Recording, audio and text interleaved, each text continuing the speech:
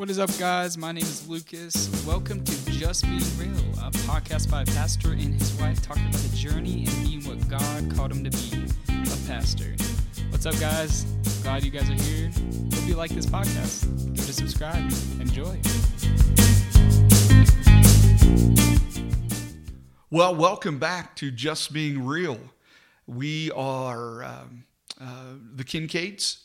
We pastor in Huntsville, Alabama, at a church called Journey Church of the Nazarene.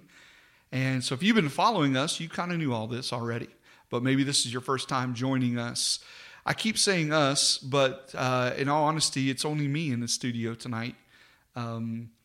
This is the first time, I think, this is our 29th episode. It's the first time I've done a podcast by myself. I had no guest or anything like that. And I've done them with guests without Shelly, but without my wife. But this is the first time I'm doing it all by myself, sitting in this studio, just looking at the walls and wondering what I'm going to say. So this could be a little scary. So, well, hey, it's good to have you back. Thank you so much. We've been going through some things the last couple of weeks, so that's why we haven't gotten one out last week. We've had some things that are going on, and it's kind of what I want to talk to you a little bit about tonight, is just to share with you a little bit from my heart as a pastor, and some of the things that I've dealt with over these last few days, and just the dynamics of those things. So we're going to talk tonight a little bit about just the aspect of pastors being ministered to. I know that might sound foreign to some of you that might be listening to this podcast, but pastors need to be ministered to as well. Now, I know some of you might be sitting out there going, well, isn't that the job of the Holy Spirit to minister to? And so, yeah, it is. But I don't know if a lot of people realize that pastors go a long time I don't know what the longevity of it would be, but they go a long time without being ministered to. And it's not because churches are selfish and church members are selfish and they don't like their pastors or whatever. That's really not true.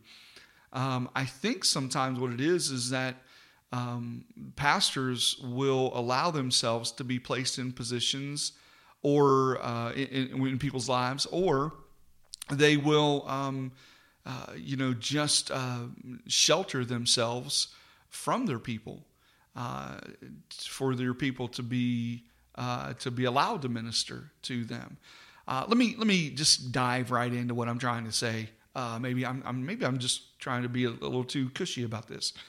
My wife had surgery last week, and she's doing well, by the way. And it's a procedure that she's going to be recovering for about 4 weeks. Now she'll be able to do that at home, and she's home now. Everything went well, and she's doing great. She really is, truly she is. But the thing I want to talk to you a little bit about, and what I went through, was sitting in that hospital room and watching my wife, hooked up to IVs and going through all of that and taking the medication and stuff. And I know that we're in this COVID time where, you can only have one person in the room or two people visiting at a time, whatever. But it was lonely. I'm just going to be honest with you.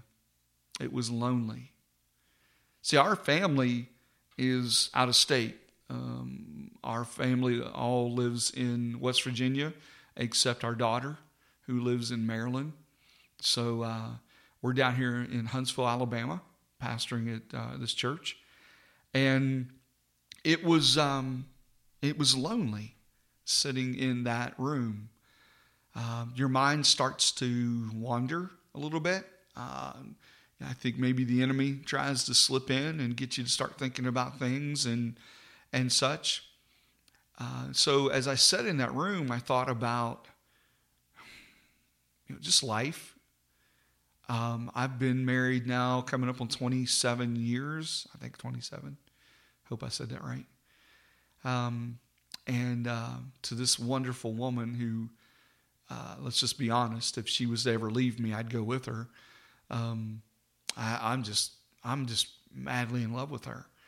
And to see her lying in that bed, sleeping, resting, which she's supposed to do. And then you start thinking about things, the what ifs and such, and what would life be like? What will life be like when possibly one day we're without each other? And you just start to think those kind of things. And it really helps, though, as a pastor, to have a better understanding of your congregants who go through this, and they have loved ones that are in the hospital. And I think that's why it's very important that we have people at this church that really we have people at this church that would long to be going out and ministering and seeing people in the hospitals and nursing homes and rehabilitation centers and even at their houses and such. I think I got a real deep understanding of what that does for you, because it would have been nice, to have people coming. Now I know with COVID, that's just something that's not being done today. It's one of the many things I despise about COVID-19 and what it has done to our world. And to hear hospital leaders say on national television that this might be the way that we do hospitals from now on, I am not a fan. I'm just going to tell you that right now. I'm not a fan. Especially as I sat in that hospital room and laid there on what they said was a bed, and it is not for me, and watched my wife, and would have loved to have had individuals visiting and just coming and praying with us and loving on us. I will tell you that, we weren't able to do that. And it wasn't that my people would not have done that. They would have. It's just the day and time we're living in right now. It just wasn't possible. But I tell you what was possible. See, my wife only stayed overnight, made sure everything was okay, and we got discharged the next morning. And that's great, because I could not have slept one more night on that crazy pulled-out chair-looking thing they call a bed. And I will just tell you, the only thing that was different from sleeping on that thing and sleeping on the floor was height. That's it. So it was just terrible. But anyway, I could not have stayed there one more night. But I would have, if my wife would have had to. I would have stayed with her. But we took her home, and she's resting in her bed now and everything. And then the love started pouring out from God's people. We had a pastor family that called me up and said, "Hey, bringing food over to you. What do you like?" And that's I'll be honest with you, it was a hard question to answer, because you were like, okay, whoa. I wasn't expecting this. A pastor's family, another pastor, a peer, a friend of ours, him and his wife brought us food. Was just in love with that. I thought it was awesome. So appreciative. And then our people started calling. "Hey, pastor, we're coming over. We got snacks. We got this. We got that. We're bringing you food. We're coming over, and we're stopping by.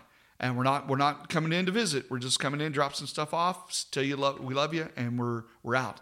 And I'm telling you, it does my spirit good to see that take place.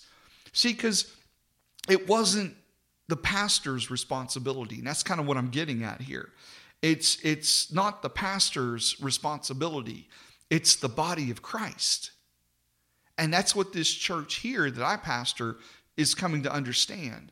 It's about the body of Christ doing this and ministering and reaching out and sharing the gospel, but not just sharing the gospel, living the gospel out in front of people. That's what this is really all about. So when I think about this, and I know that we can dissect this in many different ways, but when you look at Ephesians chapter 4, verse 11 and 12, this is what it says. It says, "And he gave the apostles, the prophets, the evangelists, the shepherds, and teachers to equip the saints for the work of ministry, for building up the body of Christ."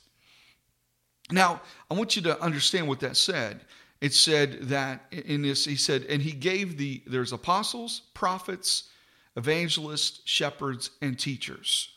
And what's their responsibility? To equip the saints. That's what they're to do. So your pastor is either an apostle or a prophet or an evangelist or a shepherd, or he's a teacher. He's got one of those spiritual gifts within him, if not more. And his job is to really equip the saints for the work of ministry. What's the ministry? Building up the body of Christ. And let me just tell you, that's what this pastor and his wife did this week. That's what a couple of other folks from our church has done, has just come and loved on us, and they've built up the body of Christ. They lifted us up spiritually by this simple act of preparing food or bringing food or whatever. And I'm just so grateful for that. And this is what I really kind of want to just talk a few more minutes about with you. It's this. I think we've got to stop with the traditional thinking of, well, this is the responsibility of the pastor. It's not. I have wonderful folks, they're retired ministers at this church, that they took on by their own, they took on the responsibility of going and visiting every one of our shut-ins or contacting them weekly, if not bi-weekly. That's their responsibility. They have taken it on and saying, on behalf of the church, we are going to stay in contact with all of these individuals to make sure that they know that the church has not forgotten them. Church, I love this. Because see, when you sit and you look at a church that's running 250 people and we've got 20 shut-ins, now I want you to just do up the math. If a pastor has to get out and see all 20 of those shut-ins once every other week, and on top of all the other individuals that might be in the hospitals those week because of, when you're talking 250 people, somebody's in there, right? Or somebody's sick or this or that. Then you tackle on their funerals and weddings and all this. When is there time to even work on a message preparing for the people or vision casting for the church or vision casting for the sermon series that you would want to preach coming up? You see, but when the body says, you know what, let's equip us, pastor, to be able to go out and do this, then the body is the one that's working together. And let's just be honest, there are some people in this church that have a better gift of evangelism than I do. Right? And so why wouldn't I want to train them up and let them use their gifts and talents as an evangelist to go out and talk to somebody about Jesus or whatever it might be?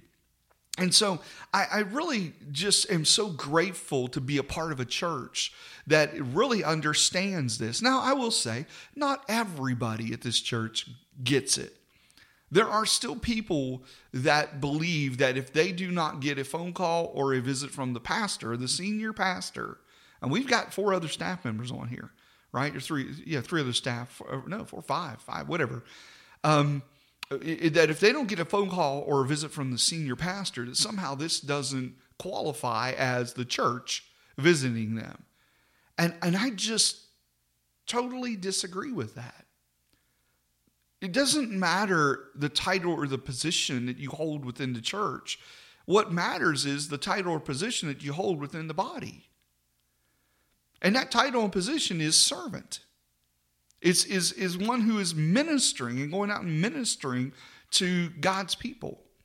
And so I'm thankful that I've served a couple of churches that understood this. Now, I've also had some people within those churches that have gotten fired up because somehow the church doesn't care about them because the pastor hasn't been to visit them.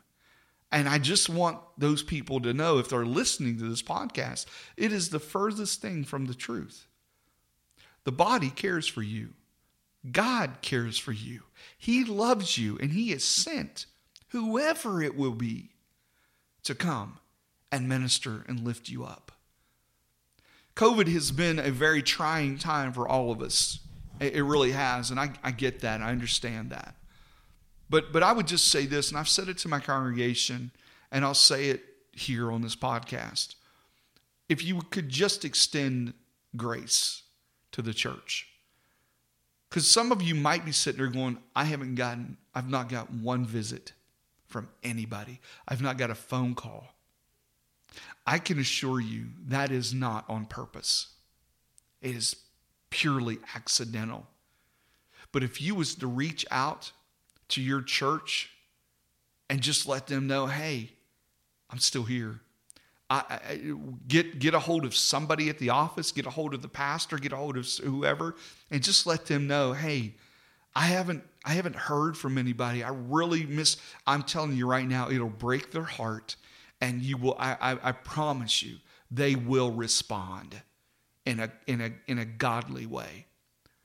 I tell my church this all the time. Look, I will never intentionally let you down. But I promise you at some point I will let you down. Never intentionally. And so I would just encourage you to reach out to your church. If you feel like you have not been contacted or you've just been forgotten. The body is out there and we make mistakes and there are things that fall through the cracks. But I promise you it is not intentional. It's not intentional. And so I encourage you that. Now, pastors, I want to just talk to you for a few minutes now. Because I know what you're thinking.